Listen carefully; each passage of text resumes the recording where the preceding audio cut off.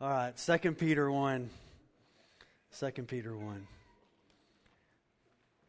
So we began last week to walk through the second letter that Peter is writing to the same group of people that he wrote 1 Peter 2.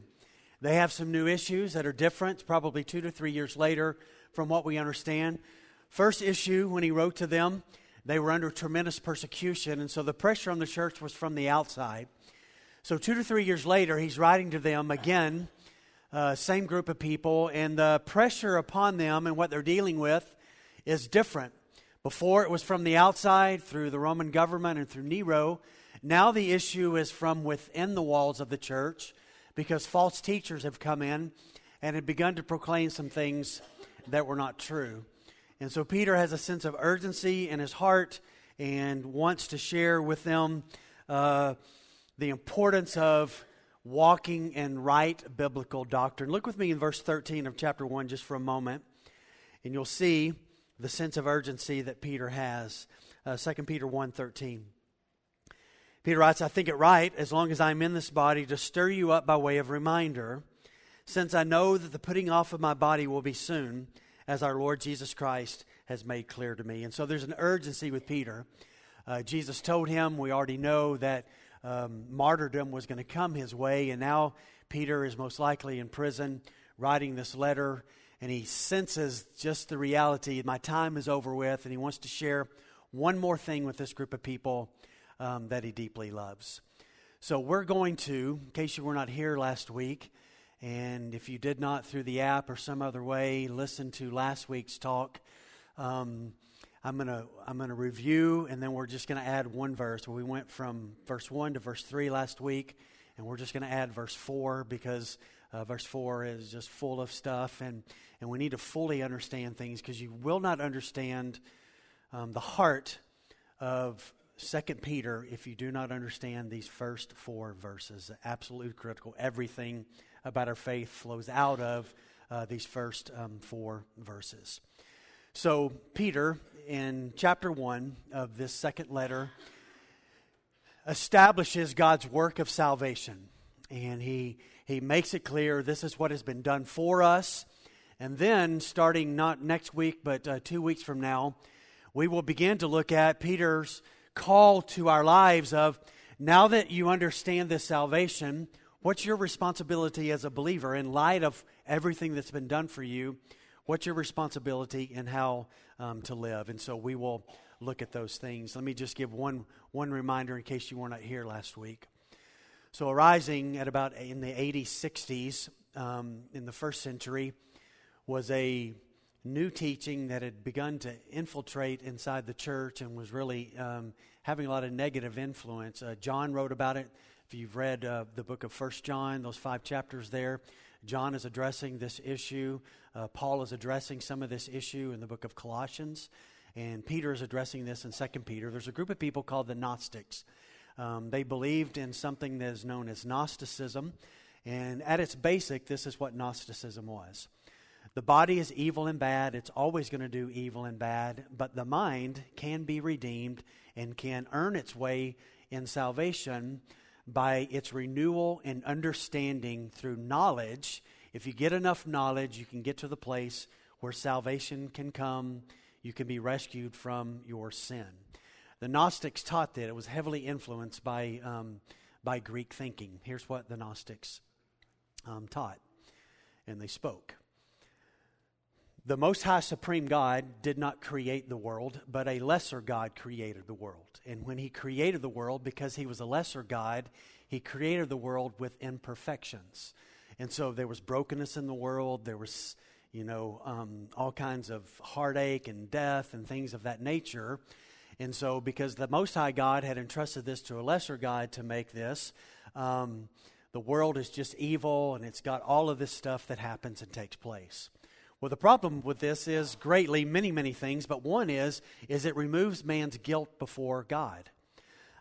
If I'm born into a world that has been made by a lesser God and I can't help it, that I'm just going to be this way because the world is just this way and it was made lesser, so I don't have to be responsible for myself.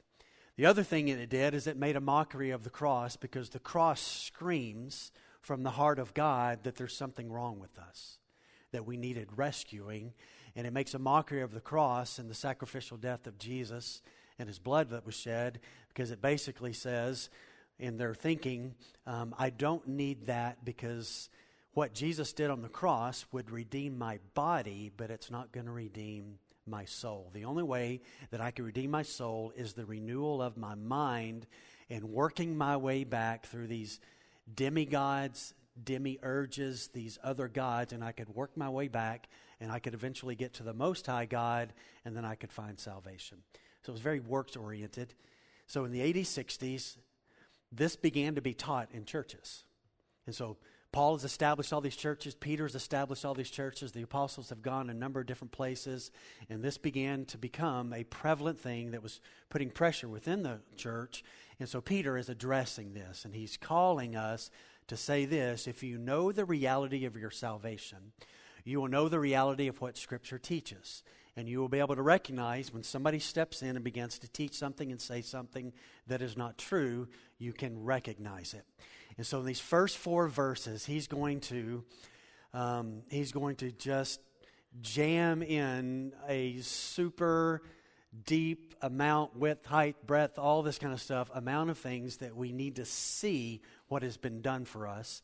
And if we will see these things, it can bring a place of discernment for us in our lives. All right, so let's look. 2 Peter chapter 1, and let's start looking at verse 1, and then we're going to go down through verse 4. Simon Peter, a servant and apostle of Jesus Christ, to those who have obtained a faith of equal standing with ours by the righteousness of our God and Savior, Jesus Christ. May grace and peace be multiplied to you in the knowledge of God and of Jesus our Lord. His divine power has granted to us all things that pertain to life and godliness, through the knowledge of Him who called us to His own glory and excellence, by which He has granted to us His precious and very great promises, so that through them, the promises, you may become partakers of the divine nature, having escaped the corruption that is in the world because of sinful desire. Okay, let's begin to walk through this, and let me just briefly touch on this. And so let me bring us by review. If you were here last week, you're excited to hear this again, right? Are you excited? Come on now. All right. If you weren't here, you're excited to hear this, right? Because it's all going to be new. So watch what Peter does here. He says, Simon Peter, he identifies himself. And with those 2 names, he says something very unique. Simon's his birth name. It's what his parents gave him. There were a couple of times Jesus spoke to him and said, Simon, Simon, Satan he wants to sift you like wheat. He's after you. There's another time Jesus called him Simon, and it was a reminder to him, sometimes Peter, I've transformed you into Peter, but sometimes you act like Simon. You live in your flesh, and you're living out of your old ways. But then Peter also here says this, I'm not just Simon, but I'm Peter, because I've been transformed. I have come into a relationship with my God and Savior, Jesus Christ. And so he identifies himself by saying this, I once was something and now I'm something else because of what God has done for me. And we're all that way if we know Him, right? We once were lost, now we are found. We once were blind, now we see. Once we were dead, now we are alive. Once we lived in the kingdom of darkness, now we've been transferred into the kingdom of light. And so this great thing has happened and taken place. And so Peter says, I'm Simon Peter. I'm Simon Peter. And then he speaks about his identity, and he uses 2 words. He says, I'm a servant and I'm an apostle. And I said last week that we have in the West, we have tried to tame this word down because of the evilness and the awfulness of slavery in our country. But a better translation should be, and your translation may have it, ESV that I use uses the word servant. The actual word should be bond slave, or the word slave, and it literally means a slave. It means somebody who is owned and has to do the bidding of the master. Now I want you to watch this, because I think this is beautiful what Peter's writing here. Peter is likely in his 70s when he's writing this. He's walked with Jesus physically on the earth, spent about 3.5 years with Him, And then he's also walked with Jesus spiritually after the ascension for about 3 decades now. So it's somewhere around 80, 67, and he is writing to this group of believers. And so for about 35 years or so now, he's been walking with Jesus. And he shares the thing that has come to identify his life more than anything. And I think it's incredibly significant. And this is what he says. He says, I've walked with Jesus for 35 years, and I'm a slave to him. He owns me because I recognize that he has done something for me that nobody could do, and I am so moved by it that my identity now is he's King Jesus. I'm a part of the kingdom. I'm a subject. I'm a servant. I'm a slave, and I'm going to do whatever it is that he wants me to do. I want to show you a couple places in Scripture that are fascinating. I want you to turn to 1 Corinthians first, and then we're going to look at a verse in 2 Corinthians. So go to 1 Corinthians chapter 6, and we're going to look at verse 19 first, and just kind of get an idea of what Paul's mindset was. It's the same mindset of what Peter is writing here. 1 Corinthians chapter 6, verse 19. So this is what Paul writes in the text. He says, do you not know that your body is a temple of the Holy Spirit within you, whom you have from God?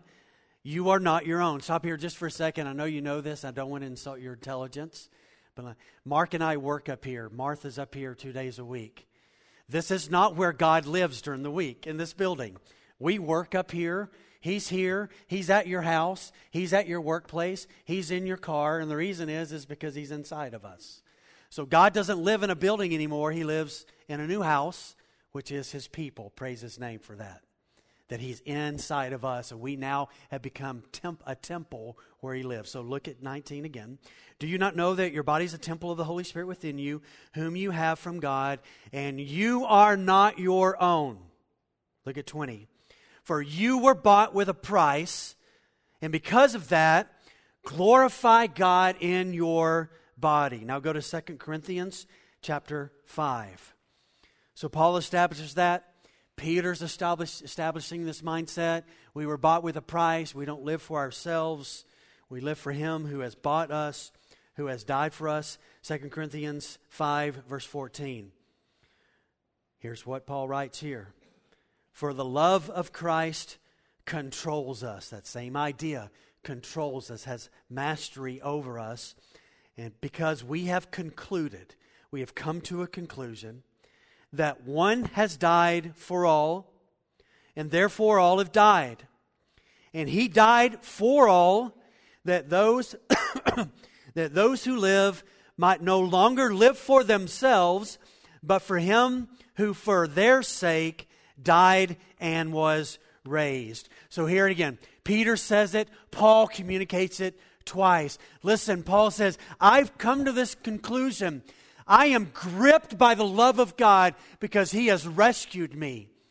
And I recognize he's the only one who could die to satisfy what was missing in my life that animal sacrifices couldn't do. I was a Pharisee. I had memorized the law. All of my memorization, all of that was not enough. And I've concluded this. One died for all. Therefore, those of us who come to know him, we have died. And then Paul says this, and I'm convinced of this, that those who have died should no longer live for themselves, but should live for him who died for them. And so Paul and Peter both say this, listen, here's my identity. And they were totally good with it, and here's why they were good with it. Life away from God is not life. Life in God and life with God is life. And so they'd come to the conclusion, the more King Jesus has control of my life, and the more I surrender, the more life I get, and the more life I can experience. And so they'd come to the place where they just surrendered the rights and said, my identity is I'm a slave. I'm owned by God, and I'm so good with that because in that kind of relationship, not like a earthly slave-owner relationship, because it's completely different with God. Because he knows exactly what he's doing. And everything that he does is absolutely good. And so as we surrender, we get more and more of his life. And so Peter says, I am a slave owned by him, and I'm an apostle. I've seen him before he died. I saw him after he came out of the grave. And then he sent me, what an apostle means, a sent one, sent. He sent me on his way, on my way, in his purposes to do the work. And so here's the reality. This is his identity. Peter wrote this, and he had come to an incredible conclusion, just as Paul had. Surrender your life, and if you'll do so, you'll experience more and more of him. So I have an illustration today, and we've kind of fixed it. We had a little bit of a crisis moment in the first service, but we've kind of got things fixed. All right. So I got some boxes today. And I want to talk about, as we walk through this verse, what has been done for us. So secondly, this morning, I want to talk about the person of our salvation and the purity of our salvation. So look what Peter says next, if you go back to 2 Peter chapter 1.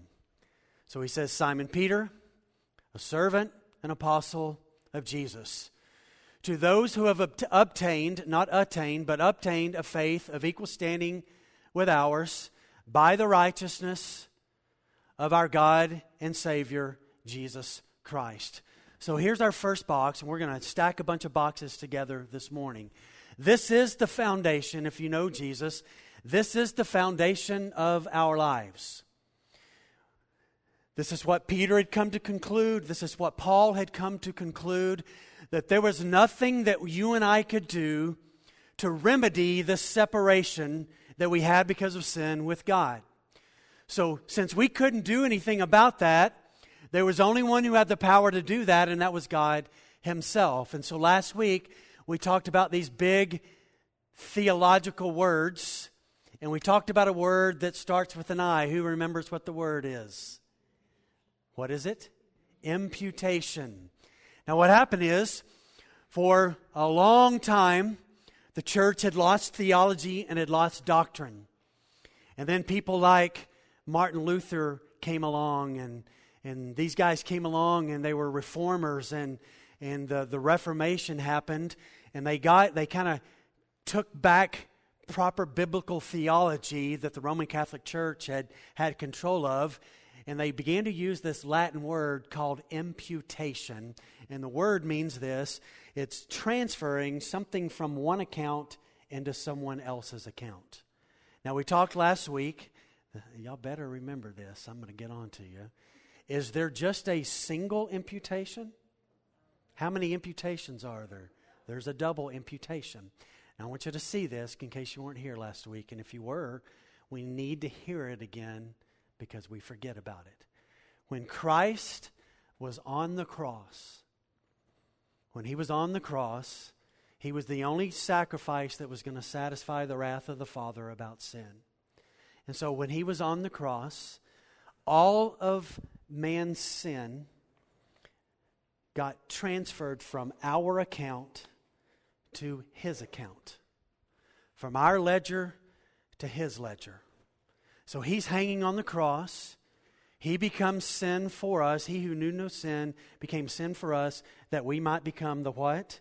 The righteousness of God. 2 Corinthians 5:21. Glorious verse. So all of that in our account got transferred here. Now there's another great Bible word. When our sin got placed into his account and he bore our sin in his body, and it's called propitiation. I'm not going to make you say that like I made you say imputation last week. Let me tell you what propitiation means. So as our sin was imputed upon Jesus, he also became the propitiation of our sin, which means this: wrath bearer. So when the scripture speaks about he became the propitiation for our sin, that God the Father had all of his wrath on us because we were enemies, he transferred his wrath to his Son. But then when you and I come to salvation, guess what happens? All of our sin has been transferred to him. That's single imputation. Double imputation is this: in faith, all of his righteousness gets moved from his account into our account. And that's glorious. And that's why the foundation of our faith is the righteousness of Christ. It's not, did I do enough? Am I good enough? I hope and wish, pray, I don't know if wish is a biblical word, whatever the word is, that we could get to the place where we just settle it that salvation has nothing to do with us. Nothing. But it has everything to do with what He did.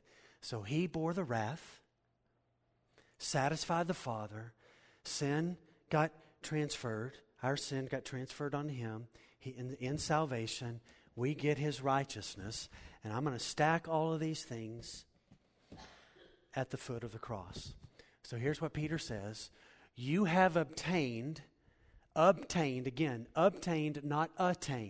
You have obtained a salvation, a faith, a salvation that's equal with mine. I'm the Apostle Peter, and my salvation is not greater than yours. We are equal standing, and here's why. I got the righteousness of Christ. In your salvation, you get the righteousness of Christ. So we are at equal standing in regard to our faith. And so Peter wants us to get this and to see it. The foundation of our faith is not our works. It's not our goodness. It is everything that He has done and He has granted to us. Now, in the midst of that, once we come to know Him by faith, there is a pleasure that comes to our life, and it is connected to knowing Him. So it's connected to knowing Christ. And so that's the next thing that Peter writes here in verse 2. Look at verse 2.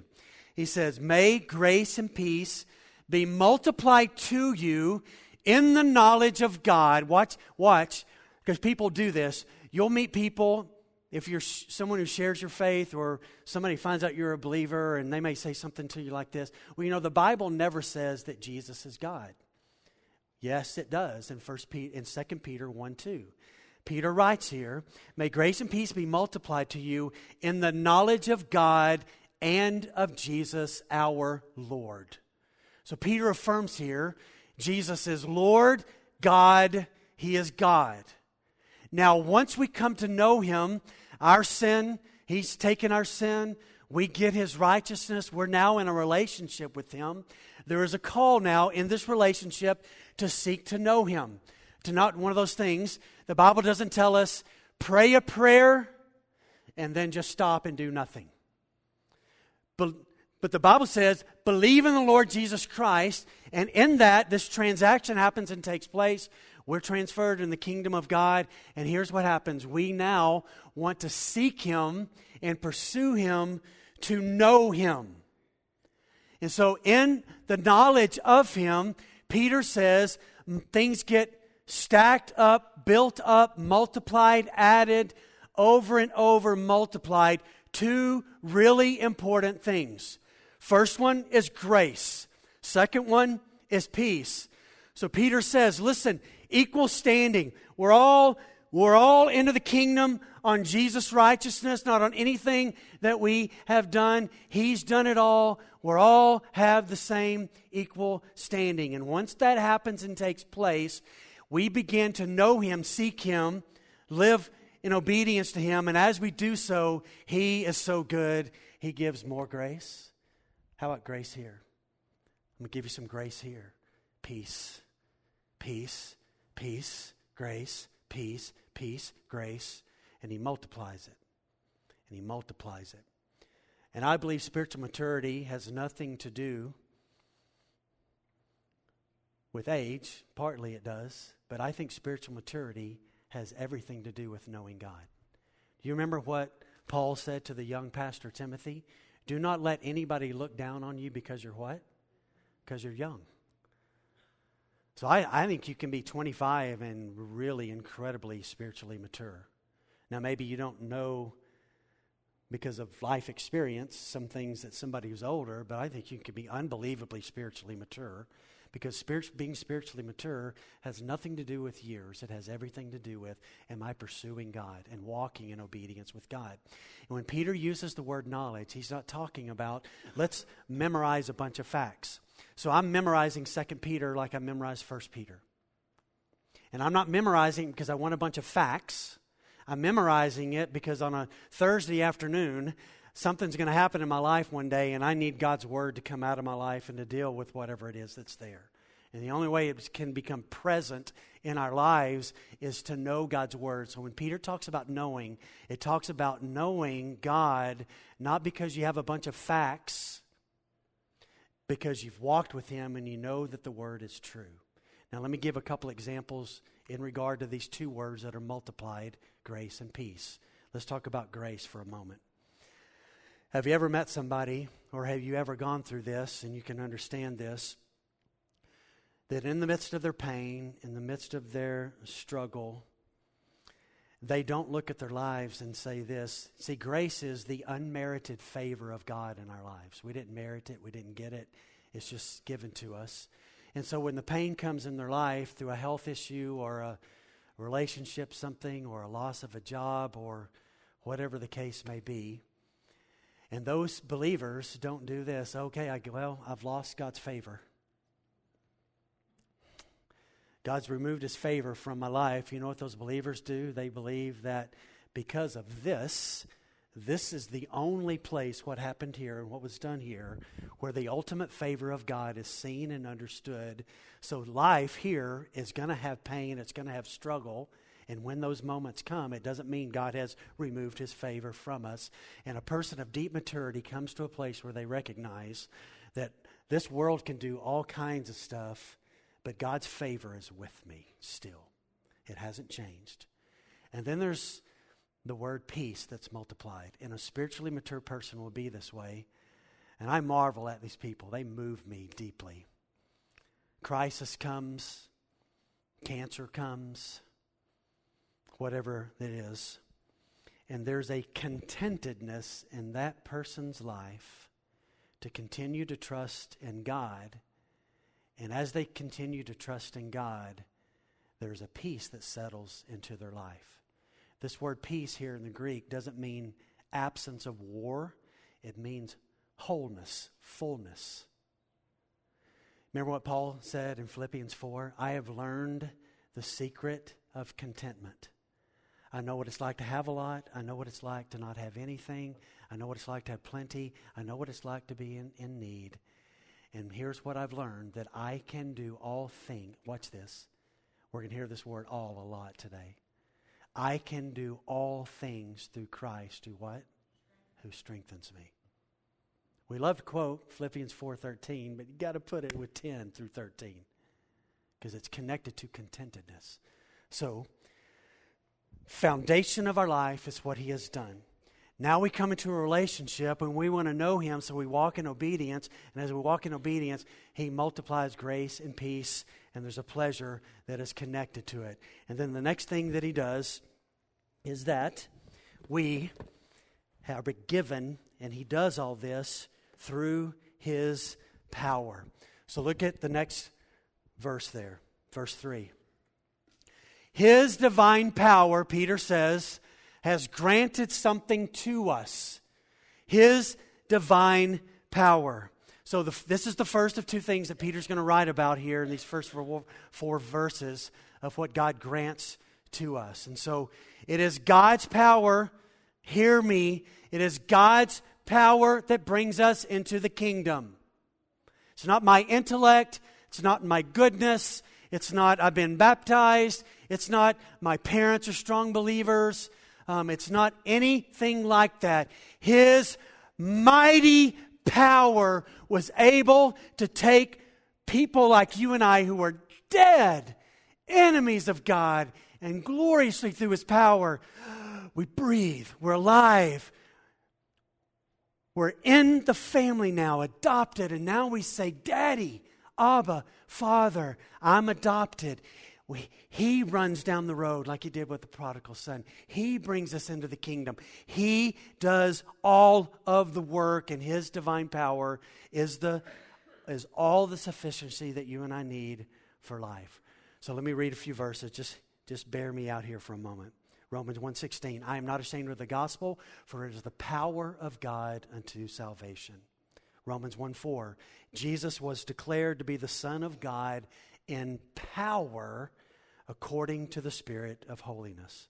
1 Thessalonians 1:4, for we know, brothers, loved by God, that He has chosen you, because our gospel came to you not only in word, but it came to you in power. Power. Ephesians 3:20, now to Him who is able to do far more abundantly than all we could ever ask or think, according to the power that is at work within us. Now I want to take you back to a Friday afternoon 2,000 years ago. And the Son of God, the eternal God, who never had a beginning and will never have an end, He had come here to earth and He had skin on. And they'd flayed His body and they put 3 nails in His body and they hung Him on a tree. And on that Friday afternoon, He looked up to the skies and He said, my God, why have you forsaken me? Because He became the propitiation. He became the expiation, which means He satisfied the demand. He's the one who made things right, made us right to be able to do that. He became the wrath bearer. Sin got transferred into His account. And in that moment, an earthquake happened. Y'all remember that? And in Jerusalem, at that moment, listen to the power that happened at the moment of the cross. What happened at the temple curtain? Holy of Holies. Torn in two. You know why it was torn in two and opened up? That's not necessary because the Holy of Holies is out hanging on a tree outside the city. And that's how you're going to enter in. You're not going to have one person once a year enter in. Now everybody gets to enter in who comes to know Him. In case that wasn't enough, watch this. It says, Matthew records that the earth and the rocks split open. The geography of Jerusalem changed that day when Jesus was on the cross.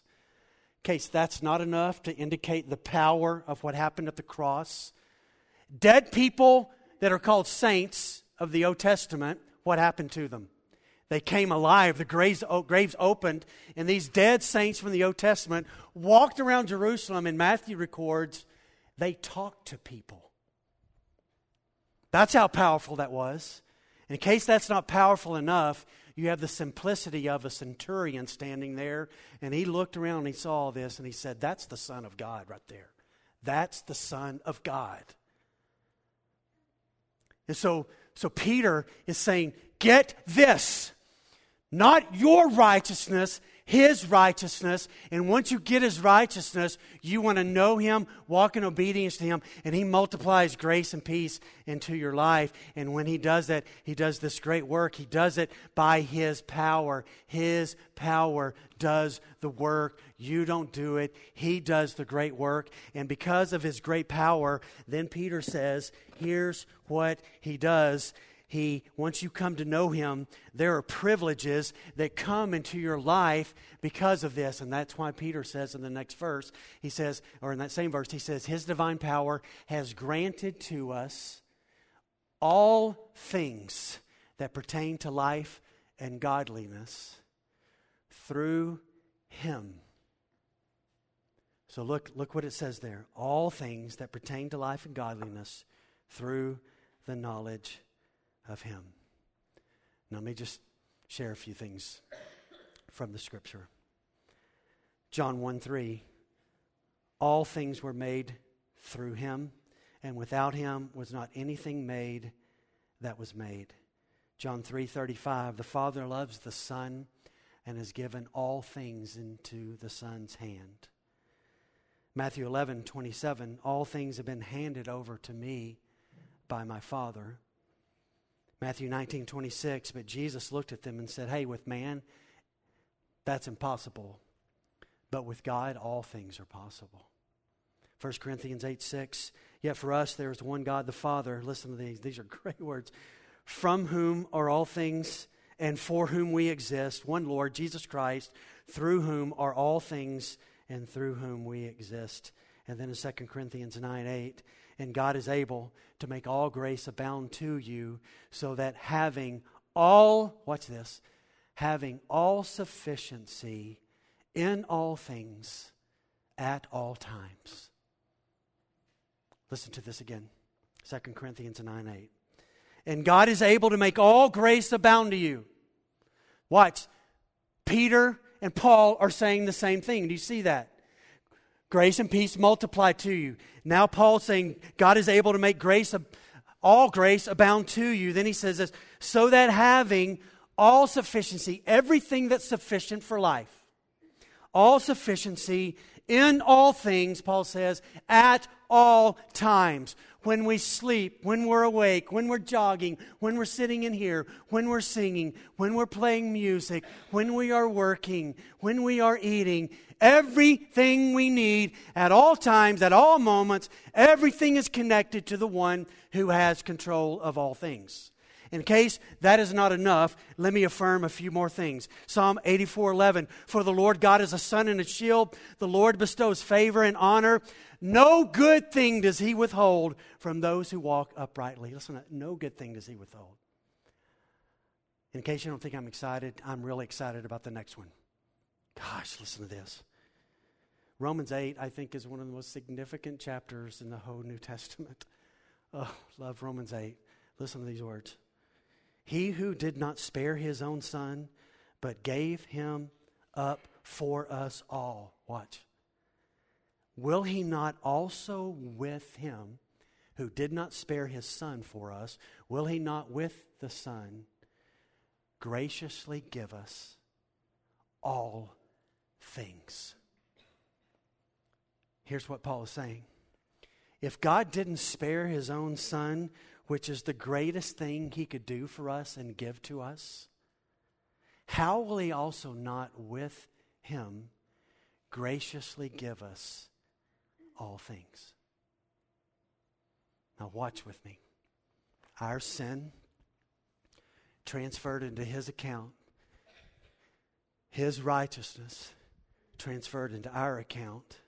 So that the foundation of our life is the righteousness of Christ. We now know him. His power has done the work. We haven't done it. The privileges of salvation are that he has given you and I everything we need for life and godliness. So if you're in the room today and you're wondering, can I become the husband or the wife that the Bible speaks about? Absolutely. You know why? Because he has given us all things we need for life and godliness. Will I ever have the business integrity that I've wanted to always have? Kind of wrestle with that about taxes or whatever the case may be. So can I find the freedom for that? Can I find the freedom to get away from my addiction? I've always struggled reading the Bible. Is there ever going to be a time in my life where I'm not going to struggle reading the Bible? Well, here's all I know about all those things. His divine power has granted to us all things that pertain to life and godliness. All things. All things are in his hand. All things are made for him and by him. And he who loved you and I so much gave his eternal Son. And if he gave his Son, Paul says, will he not also... If he gives you the greatest thing he could give you, will he not also with him graciously give you all things? And he's asking the question to say this, to make us go, no, he's not going to. If he's willing to give Jesus, he's willing to graciously give all things. That's amazing today. To get that and to know that. Everything that pertains to life. I think Peter's talking about eternal life. And when he talks about godliness there, I think he's talking about being able to obey God in this life. But here's the problem. Here's our problem.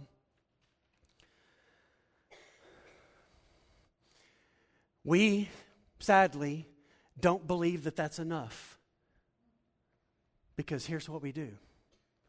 I've met Christian after Christian after Christian after Christian after Christian after Christian. And they're looking for some new experience. They're looking for some new trip. They're looking for some new cool show. Oh man, if Chris Tomlin would just come out with another album, man, I could make it through the week okay. You know, that music would just... And I hope he writes more music, or David Crowder, whoever it is. We're looking for some new further revelation. We're looking for some new feeling. We're looking for some new speaker. We're looking for some new philosophy. And God from heaven is saying, am I not enough? Am I not enough? I have given you all things, and I proved it because I gave my Son. And so along with Him, as He bore your sin and brought you into the kingdom, will we, me as the loving Father, will my Son, who is loving and who proved it by laying His life down for you, will we not, have we not, giving you every single thing that you need? And I think gratefulness should just grip us. Should just grip us. And I'm so thankful that when I came into the kingdom of God, I was 17 years old. And He didn't tell me that night, good luck. I spent all my power just getting you into the kingdom, so good luck the rest of your life. But on a Sunday night in Waco, Texas, I believed by faith in Jesus. He opened my eyes and I saw Him. And in that moment, not only did He rescue me, but He gave me everything I needed for the rest of my life. And so the problem is not Him, because He's given all things. The problem is us appropriating what we have already been given. You see, we're equipped already for the entire journey. And it's come to us because of this. Only one could do the work. And if you're worried about that, it's going to lean against the cross, okay? We had this crisis earlier today. Look at 3 and 4. We're at the last part of 3 and the first part of 4. Who called us to His own glory and excellence. Look at first part of 4. By which what? You got to go back. By which His glory and His excellence, His perfections, by which He has granted to us His precious and very great promises. All right, so look with me. He's done the work. He bore our sin. He's given His righteousness. We've come into a relationship. We want to know Him. As we know Him and walk with Him, He multiplies grace and peace. His divine power has given us everything we need, these great privileges, everything we need for life and godliness. And then Peter says in the first part of 4 there, by which, pointing back to, who called us to His own glory and excellence. So it's the perfections of God, His perfect attributes, that He's holy, He's righteous, He's all mercy, He's all this, He's all that, He's everything. The perfections of God has granted to us something else. And here's what He's granted to us. He has granted to us His promises. And that's what Peter says in the next verse. Look with me there, or the next part. Look at verse 4. By which again, going back to His glory, He's called us to His own glory and excellence. He has granted to us, second time, He has granted to us His precious and very great promises, so that through them you may become partakers of the divine nature. Now look up here. If you're going to know Him, where do you go to know Him? Is there not just one place to really go, right? What do you know God's like? Well, the scripture from the Old Testament and the New Testament tell us what He's like. And so watch this. So not only has He given us everything we need for life and godliness, but through His perfections He has spoken. And when He speaks, it's perfect. And when He spoke, He's promised all kinds of awesome things. And He will not go against His nature. So whatever He has said He's going to do, guess what He's going to do? He's going to do that very thing. So if He told us, if you come into a relationship with me, you are mine, eternally secure, then we are going to be what? Eternally secure. If He's promised us He's going to give us peace, we're going to. If He's promised us the gift of heaven, what's going to be ours? It's going to be the gift of heaven. If He has promised to forgive, He is going to forgive. And so not only has He granted to us everything that we need for life and godliness, but through His perfections, His glory and His excellence that He's called us to Himself through His glory and excellence, He has now granted to us His promises. And every bit of the promises, watch, are connected to this reality, who hung here. So in 2 Corinthians chapter 1, Paul writing again to this church, and they didn't get it, so they needed a second really long letter. He's writing to them, and he writes to them in chapter 1 of 2 Corinthians, and he says this, "For the Son of God, Jesus Christ, whom we proclaimed to you when we were among you." Silvanus did it, Timothy did it, I did it, and when we talked about Jesus, this is what we told you. When we spoke about Him, it wasn't yes and no about Jesus, but in Him, it was always yes. Watch this. And then Paul writes this, "For all of the speaking of God, the promises of God, all of the promises of God find their yes in Him." In Him. So if you and I are going to know that God is going to fulfill everything that He said, then we've got to know His Word. And we've got to know this, that every time God speaks something in the Word, every time God has said something in the Word, it is absolutely going to come true. Every single bit of it, all of it. We can bank on it. We can trust in it.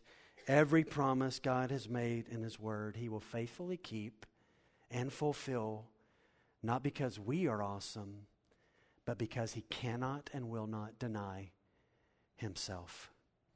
But I have a question for us as we wind this down.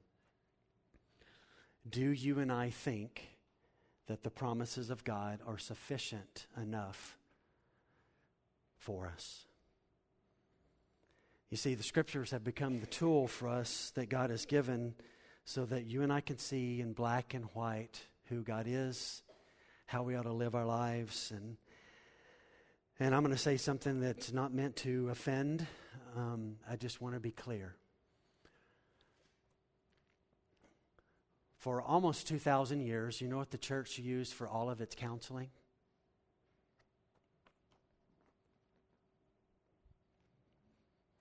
You know what's happened in our day and time? Psychology has taken over.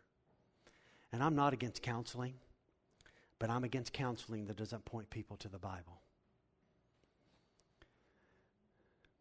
And I'm here today to say to you that if He has given to us all things we need for life and godliness, and He has given us His precious and very great promises, then we have been given everything we know and everything that we need to live our lives.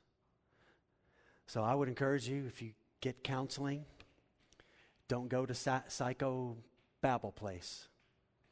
Go to a counselor that's going to point you to the Scripture. I will meet with you anytime you want to meet, anywhere you want to meet. But I'm going to tell you what I'm going to tell you to do. I'm going to tell you to look at this, and I'm going to point us to this, because God has given us one thing that we can know for sure, and that is that when He spoke, that His promises are going to come true. And He's done the great work. And so we want to trust Him in regard to that. Trust that His Word is absolutely sufficient. Because the Bible is enough. It is enough. All right, we've got 2 more boxes. So Peter says, and I'm going to lean all this stuff against the cross because that's where it ought to go. So he says,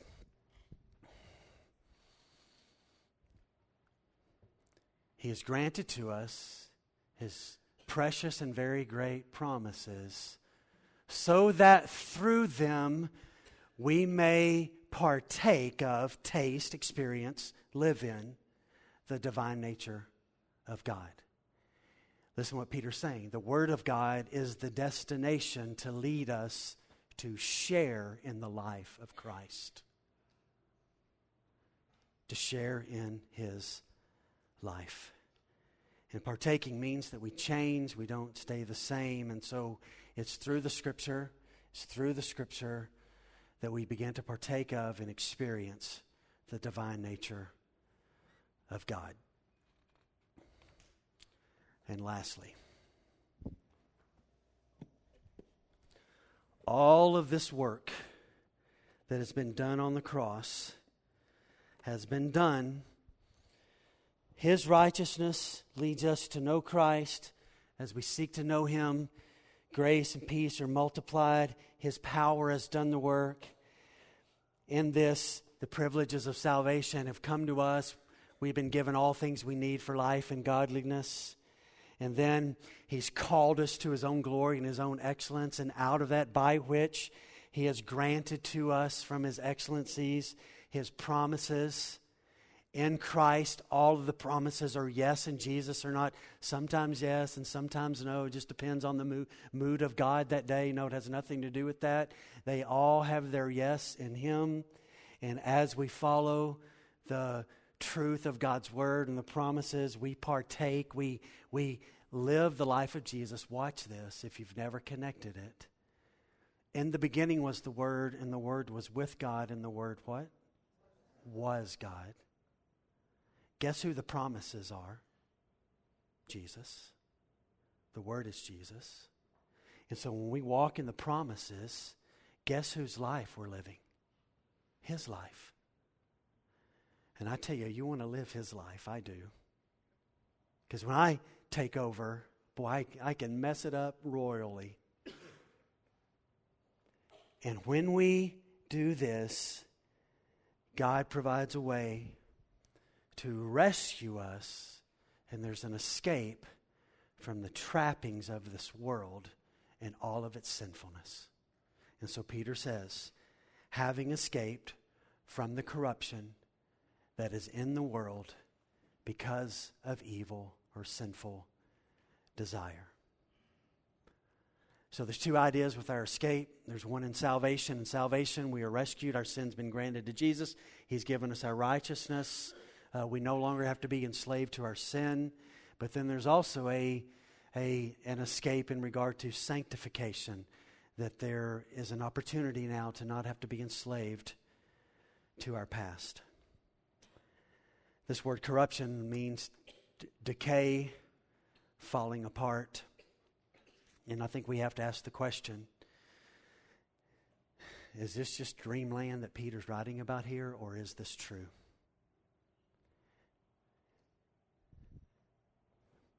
Can all of this actually be true for you and I?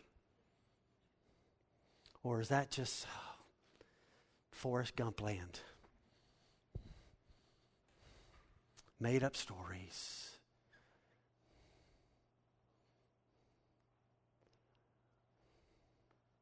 And I think it's all absolutely true. And it's why I'm passionate right now. I'm excited right now. And it's because of this. Because I can't find that anywhere out there. 53 years I've lived here. I can't find that anywhere else. I've only found it at the cross. Where He who did not spare His own Son, will He not graciously, along with Him, give you all things? He's the promise. He's the power. He's the privilege. He's the righteousness. He allows us to know Him. He's the escape. He allows us to partake. And that's why I can't stop. You can't stop. We can't stop saying, Jesus, Jesus, Jesus, Jesus, Jesus, Jesus, Jesus, Jesus. He is it. All of the promises are yes in Him. So why point ourselves somewhere else? If they're all yes in Him, everything that we long for, that thing that we wake up in the middle of the night, whatever it is, and you can't go back to sleep and we stress over it. In that moment, He's the promise to bring rest. That He who gave Himself and gave his Son, gave himself, will they not graciously give us all things at 3:30 a.m. in the morning? And if he's not real then, he can't be real. Because in the dark night of the soul is when we know that he's good and that he can be trusted. So, is all that true? Well, I think it is. And I've staked my life on it. But it's hard here, isn't it? Divorce, depression,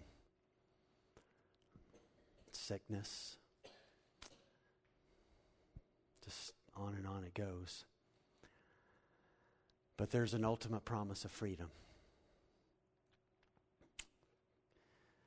Do you mind if I remind you of it as we close? I don't care if you do mind, but anyway. Beloved, we are God's children now. And what we will be has not yet appeared. But we know that when he appears, we shall be like him, because we shall see him as he is.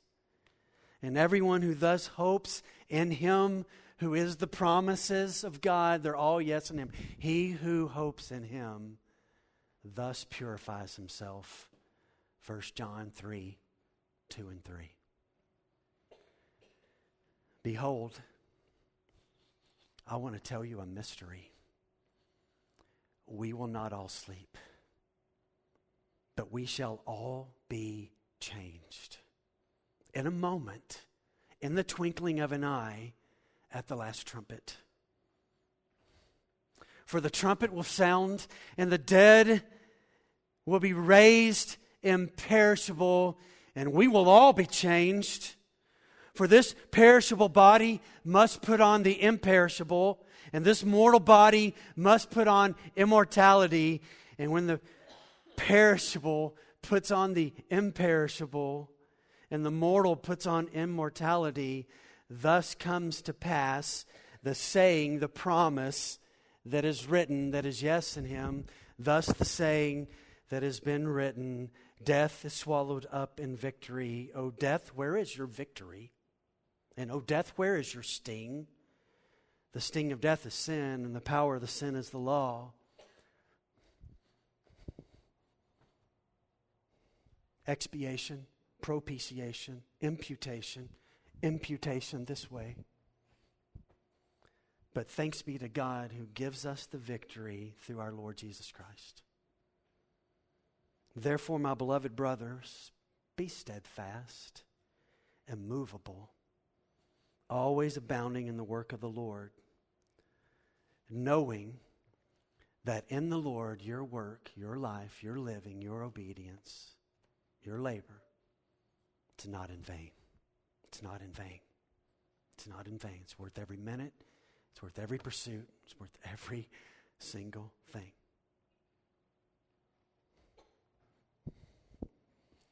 Peter's saying this, if we don't get this, then we're going to miss the rest of it. Because everything flows out of this. Everything flows out of this. Is that not glorious? Just makes me want to lay down right there in a moment when we sing. Y'all think I might be weird, but I just want to say to him, my heart's yours, it belongs to you. I want to be your slave, and I want to do what you want me to do, because it's there I find life. There I find life. So here's what I've done today, 2 weeks. I've told you the greatest thing that I can ever tell you. I can't tell you anything greater. I can't. Peter can't tell us anything greater. And he saw that he was about to die, and he said, I've got one more shot at these people in Pontus, Galatia, Cappadocia, Asia, and Bithynia. And now that false teaching was coming in, he said, I got to tell you, everything flows out of this. It all flows out of this. So when we're done here, you can come take a picture later. Put it on your phone. Put it on your wallpaper of your phone. Because everything, we get this out of line, then we're going to think that the rest of our life is about us too, and it's not. It's about Him. It began with Him. He sustains us. He's bringing us to Him. Okay, that's probably enough, huh? Praise His name. Praise His name. Let's pray.